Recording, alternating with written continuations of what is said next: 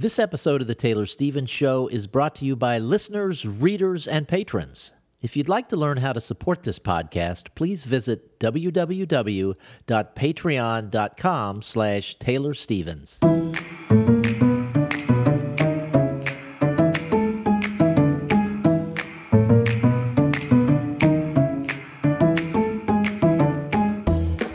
This is Taylor Stevens, the New York Times best-selling and award-winning author of kick-ass international thrillers, and this is The Taylor Stevens Show with my good friend Steve Campbell, where we are kicking writing in the butt one word at a time. And Taylor, knowing what a big sports fan you are in general, and college basketball specifically, we are recording this the week before the Final Four. So by the time you hear this, we will have crowned the national champion, and I say we, meaning fans of college basketball, like Taylor and I. Yeah, right. And yeah, so, do you at least know about the brackets and filling out the brackets, Taylor?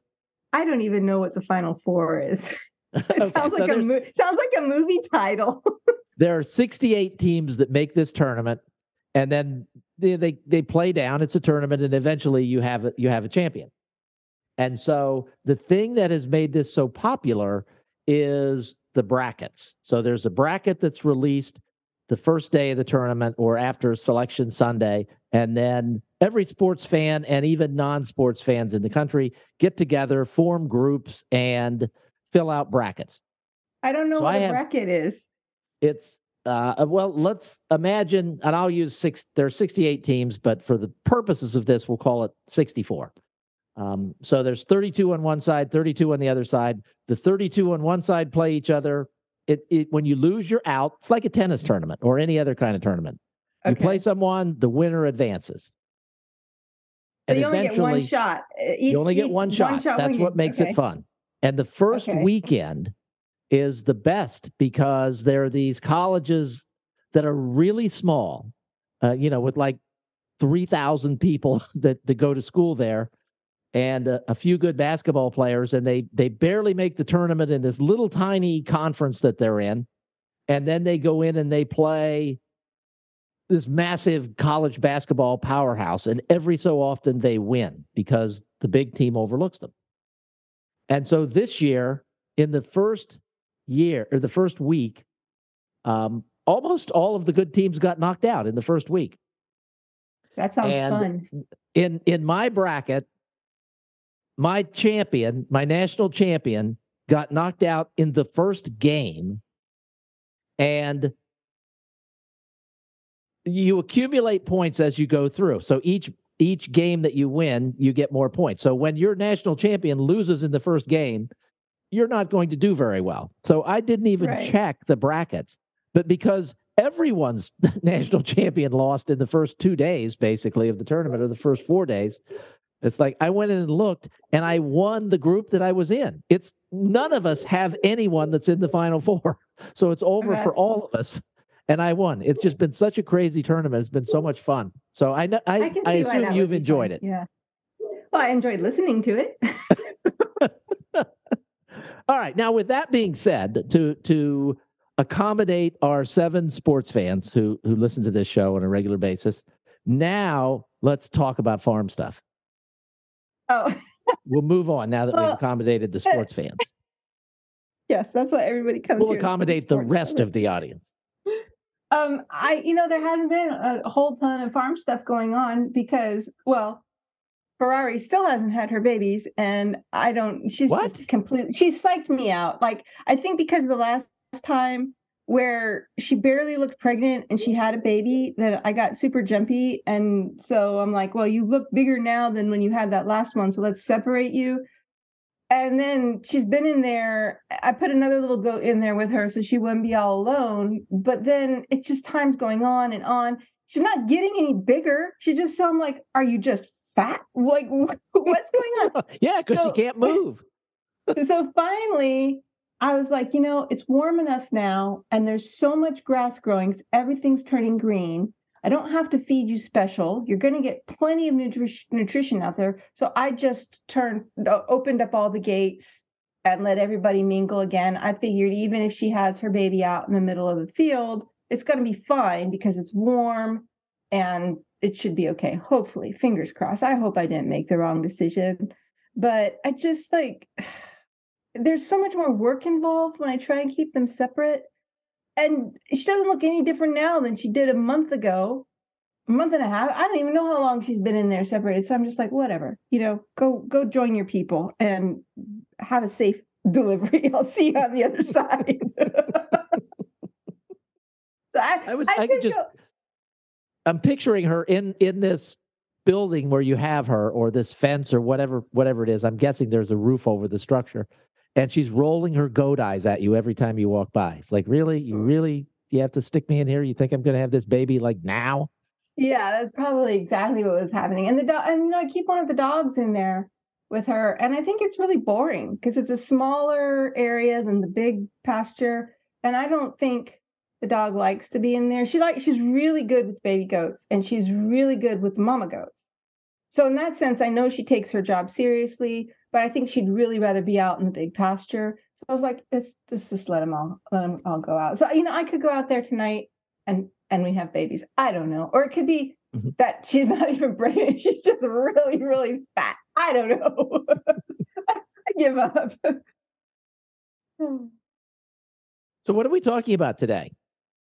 Well, today we have some thoughts on character expectations. And this is actually material that was sent in to us from C.A. Newsom, who has been a contributor to the show throughout the years that we've been going. And C.A. Newsom is the author of the Leah Anderson Dog Park Mystery Cozy series, or Cozy Mysteries with a Bite, as she says. And so I've read some of the books. They're great. Love the contributions that we've been getting. But these ones this was just especially fun for me because it's a look at character expectations in a way that I've never actually looked at it before. So not only is this probably going to be new for all of our listeners, it's new for me. And I get a real kick out of that. So it's not a lot, but I'm going to read the material and then I figure we can discuss it if we have anything to discuss from that. And that's all we've got for this show. So I hope we can discuss it. So here's what C.A. Newsom has to say on character expectations. Readers have character expectations in a way that is often genre adjacent. I've come to see a spectrum of types of characters, and it depends on what motivates someone to read as to what characters they will gravitate towards. This is important because it is your characters that bring readers back again and again and again to your books.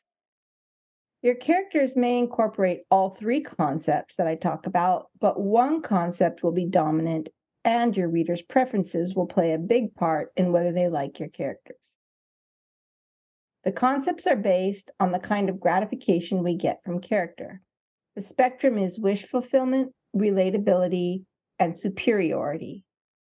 Note that some authors hedge their bets and create a cast that ensures there is someone for everyone to appreciate.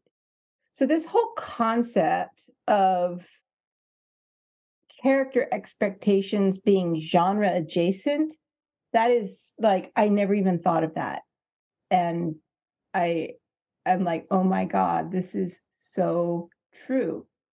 And as I read, I was like, this is so true. So the first one that she highlights is a wish fulfillment character. And the example she gives is Batman. Someone endowed with abilities, wealth, freedom, beauty, all in fantastic quantities, for whom dominating their environment is easy.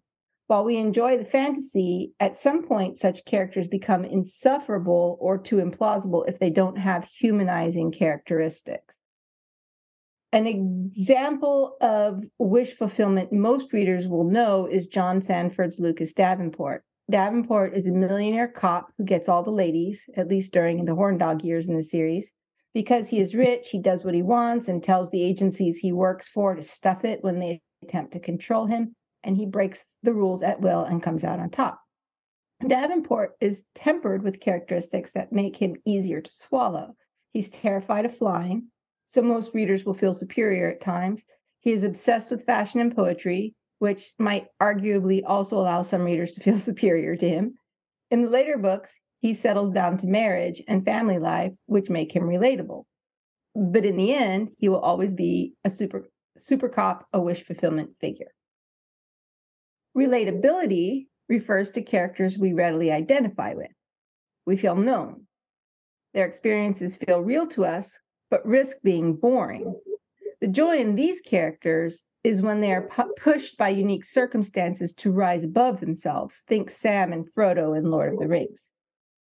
Superiority refers to characters who routinely make bad decisions. They are often impulsive, lack filters, or fail to think through their decisions logically. They make us laugh or roll our eyes. They are comic relief and are often protagonists in farcical stories.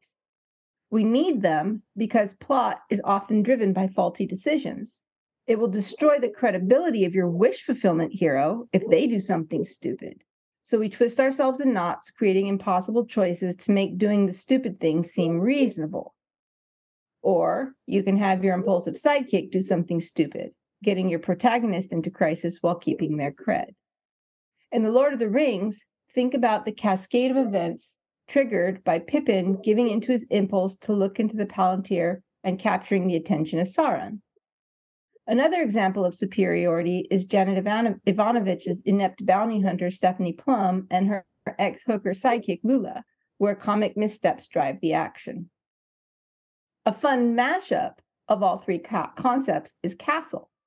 Rick Castle is a handsome millionaire playboy author whose immaturity is played for gags and incurs mild contempt from the cops he follows for book research. All this is anchored by his relationship with his daughter, which shows him to be human and grounded underneath it all. A fourth concept that's separate from the spectrum is that of challenge, internal issues and external circumstances that make life difficult. If life is easy for your protagonist, your readers get bored. In 1939, DC Comics invented Superman. They soon realized absolute power is boring, so they invented kryptonite. Lead characters will often have a fatal flaw that ensures in certain situations they can be guaranteed to do the worst thing possible, creating crisis despite being an otherwise competent and superior person. Often, the challenges your protagonist has to deal with are the things that also make them most relatable. Harry Bosch and his resentment of bureaucracy, Eve Dallas's history of child sexual abuse. In recent years, the mantra for writers has been to torture your characters, then torture them more. I think an unrelenting procession of bad things ceases to be pleasurable. If life is too tough, your readers will get depressed and stop reading. Extreme challenges can be managed with periods of relief and gratification. And so these are basically notes that she's passed on, right? And I'm just like, yes, this is such a brilliant way of looking at character through the lens of genre. So like the one character I know well enough to keep coming back to is Vanessa Michael Monroe. And just based on what C.A. Newsom has shared here, I would say that in many ways, Monroe is a wish fulfillment character in that she's someone endowed with abilities, even wealth. She has a lot of money. She just doesn't flaunt it. Freedom, beauty, maybe not, depending on the perspective of the person who's looking at her, like what they put inside their head. But these are all quantities for dominating her environment, right? And that's where the fantasy comes from. So basically, she just articulated Monroe's character. And then in her notes on wish fulfillment, she says, while we enjoy the fantasy, at some point, such characters become insufferable or too implausible if they don't have humanizing characteristics. And I didn't consciously think of that when I was creating Monroe or when I write her, but she's such a damaged character in many ways that I think that that's the part that keeps her grounded or from becoming insufferable or too implausible, because it's what allows her to feel human. And I was like, oh, you just nailed it in a single paragraph. I'm trying to think of the other characters that have populated books that I've written or that I love. And I think the one that I have the hardest time with personally, and it's not that I have a hard time with the way that this has been articulated, because the way it's articulated is just exactly as it is. But I just have a hard time writing characters like that are the superiority character. The superiority characters, the ones that let the reader feel superior to the character, who are making the bad decisions. They're impulsive. They lack filters, fail to think through their decisions logically. And I think the reason why I have a hard time writing characters like that is because I'm not particularly fond of reading characters like that. I'm a fairly logical person, and I tend to really think things through and not just react based on the emotion of the moment, or at least I try not to. And so when I see other characters doing that, it makes me uncomfortable. And so I just like, no, I don't like it. It doesn't feel good. But I can see exactly why they would appeal to readers and why they would be a perfect fit in the genres that they are created for. And that brings us roundabout to the driving point of this, is that character expectations often come in ways that are genre adjacent. And so if you were to put, for example, a superiority character into a thriller where getting everything right really matters, there's so much at stake, it would not work that great. I think it would make the reader frustrated and angry. But to put that type of character into a romance novel or a cozy or a comedy or a caper along those lines, it would enliven or enrichen the story. That is my just off the cuff take from reading these thoughts. And what do you think, Steve? I have a lot of thoughts, and as you were going through them, I was thinking of what most appeals to me as a reader. And for me, it's the first and the last, wish fulfillment and superiority. And they're I guess they're at opposite ends of the spectrum, and they tend to be completely different types of books. I was thinking, I can't remember. You talked about this movie months ago, where this family man was just living a normal family existence. He was working like he was like a foreman in a factory or something like that. Something happened, and he became this other character. I don't He realized even who remember he the really plot. was. I don't know if you remember the title of that or not, of that movie. If not, I can go another direction, and that is the new CBS show called True Lies, which is a takeoff on the movie from 20 years ago, where there's a guy in the CBS show. I can't clearly remember the movie, but in the CBS show, the guy is a computer salesman. It's like the most boring job in the world. He travels around. It turns out he's a spy. His wife has no idea he's a spy. His kids have no idea he's a spy. They just think he's kind of a schlep. And so it takes off from there, and it's sort of that feeling that I suspect. Well, I know that I have, and I suspect a lot of other people have. We lead our lives. We have periods where we feel like those lives are completely mundane, and we just want to be the superhero. And so it's not a superhero like Superman, that's the wish but it's fulfillment a superhero too, like a right? spy who goes out and okay. saves the world. That's kind of a fun Okay. fantasy. Yes, yeah, that's wish. That's totally wish fulfillment. That's exactly wish fulfillment. The other end of the spectrum, I was reading this series. Well, I read this book. I don't even know how it was recommended to me because I don't normally read this kind of thing. But it's like total chick lit. It's the main character wound up working as a secretary at a PI firm. She just fumbles her way through everything and solves crime after crime after crime. And it's hysterical. She is such a bumbler. It's just so funny, and it's like eating a potato chip. You finish the book and you go, I think I'd like another potato chip. And I just keep reading them, and that's superiority. That type of superiority character I can totally get with, because even though they're bumbling their way forward or bumbling their way upward, not bumbling their way into more and more trouble.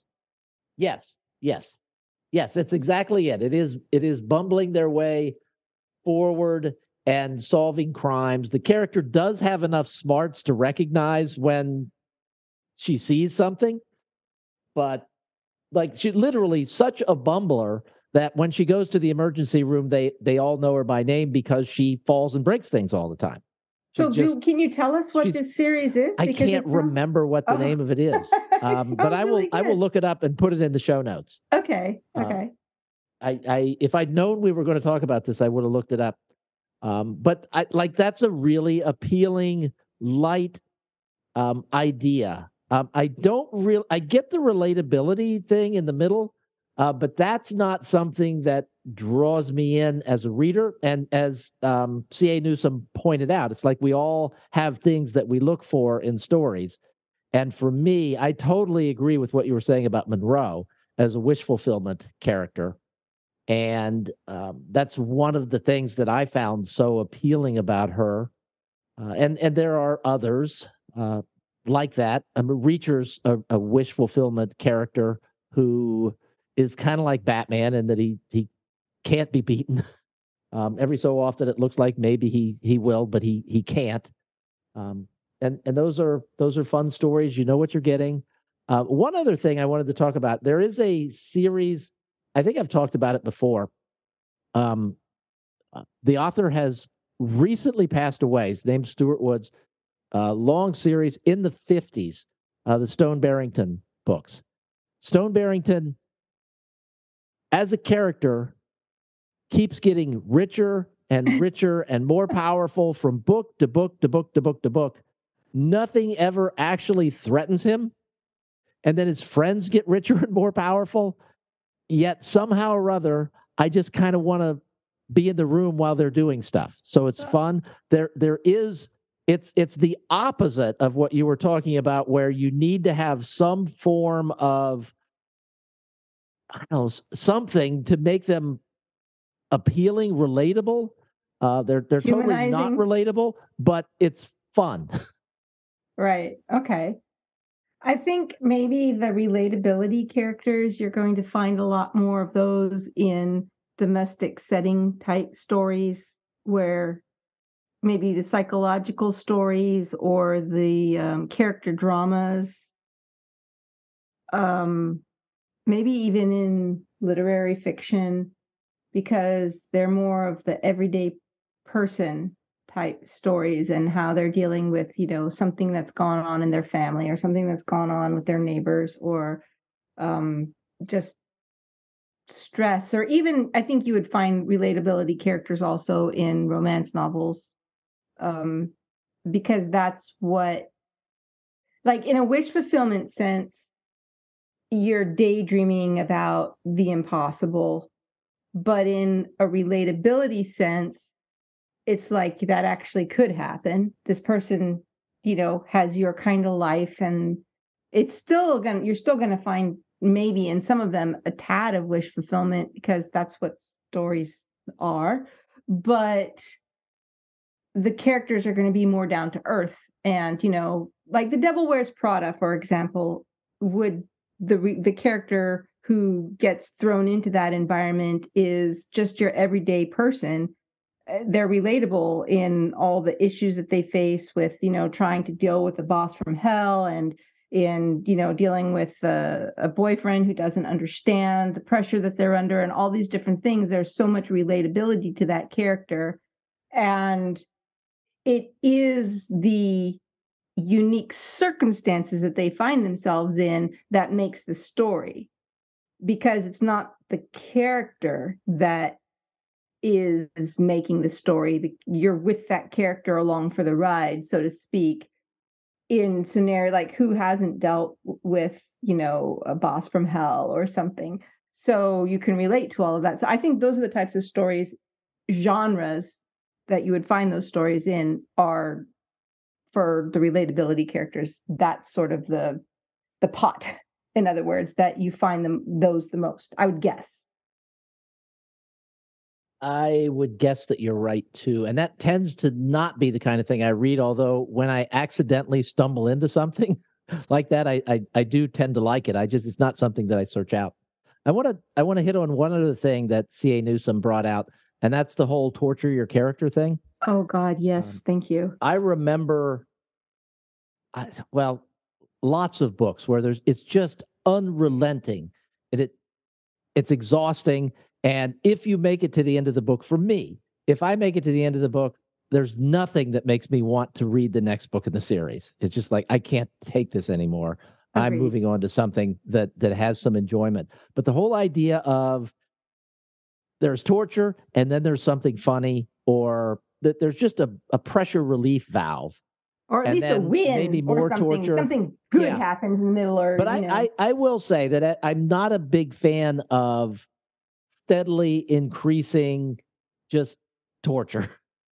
Even if there's relief in between, it doesn't work for me, but I know it works for a lot of people, and it sells a lot of books. Yeah, it doesn't work for me either. And I think maybe, well, I don't even know anymore, but that this idea of, torture, we could say torment, or, push your characters to the limit with bad stuff that's happening and then do it more. I think that concept is probably driven by this need to continually up the stakes. And we've talked about that on this show before. I don't read enough, and I definitely don't read widely enough to know that if this has become a trend, but I would imagine that if it has become a trend, then it's probably born from the idea of how do you one up how do you one up whatever else is already out there and make yours stand out. And I am of the same opinion as C.A. Newsom, and I am of the same opinion of you, is that I would have no interest in writing a story like that. I would have no interest in reading a story like that. So, count me out. But I can imagine where the idea gets implanted that you have to do something like that. I do wonder how far it goes before you just sort of have this reader backlash and everybody's like, nope, no thanks, no more. And everybody starts reading cozies or something because they just got to get away from all the bad stuff that's happening in this other subset of books. And one last thought on this whole torture your characters thing is, I think if you're going to go that route as an author, you need to keep in mind, or at least have some gauge inside your own head, when torture your characters becomes torture your readers. And don't cross it. Don't cross that line. Yes. All right. And that's a good way for us to wrap up this week's episode. So big thank you to C.A. Newsom for the thoughtful content. And we will be back with you again next week. Thanks for being here, guys. See you next week.